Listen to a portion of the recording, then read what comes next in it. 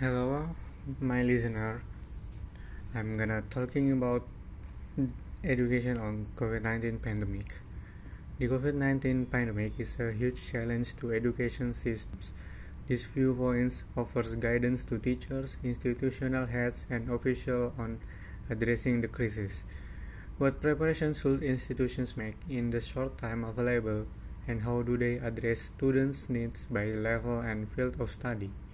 Reassuring students and parents is a vital element of institutional response. In ramping up capacity to teach remotely, schools and colleges should take advantage of asynchronous learning, which works best in digital formats, as well as the normal classroom subjects. Teaching would include varied assignment and work that puts COVID-19 in a global and historical context. When constructing curricula, designing student assessment first helps teachers to focus. Finally, these viewpoints suggest flexible ways to repair the damage to students' learning trajectories once the pandemic is over.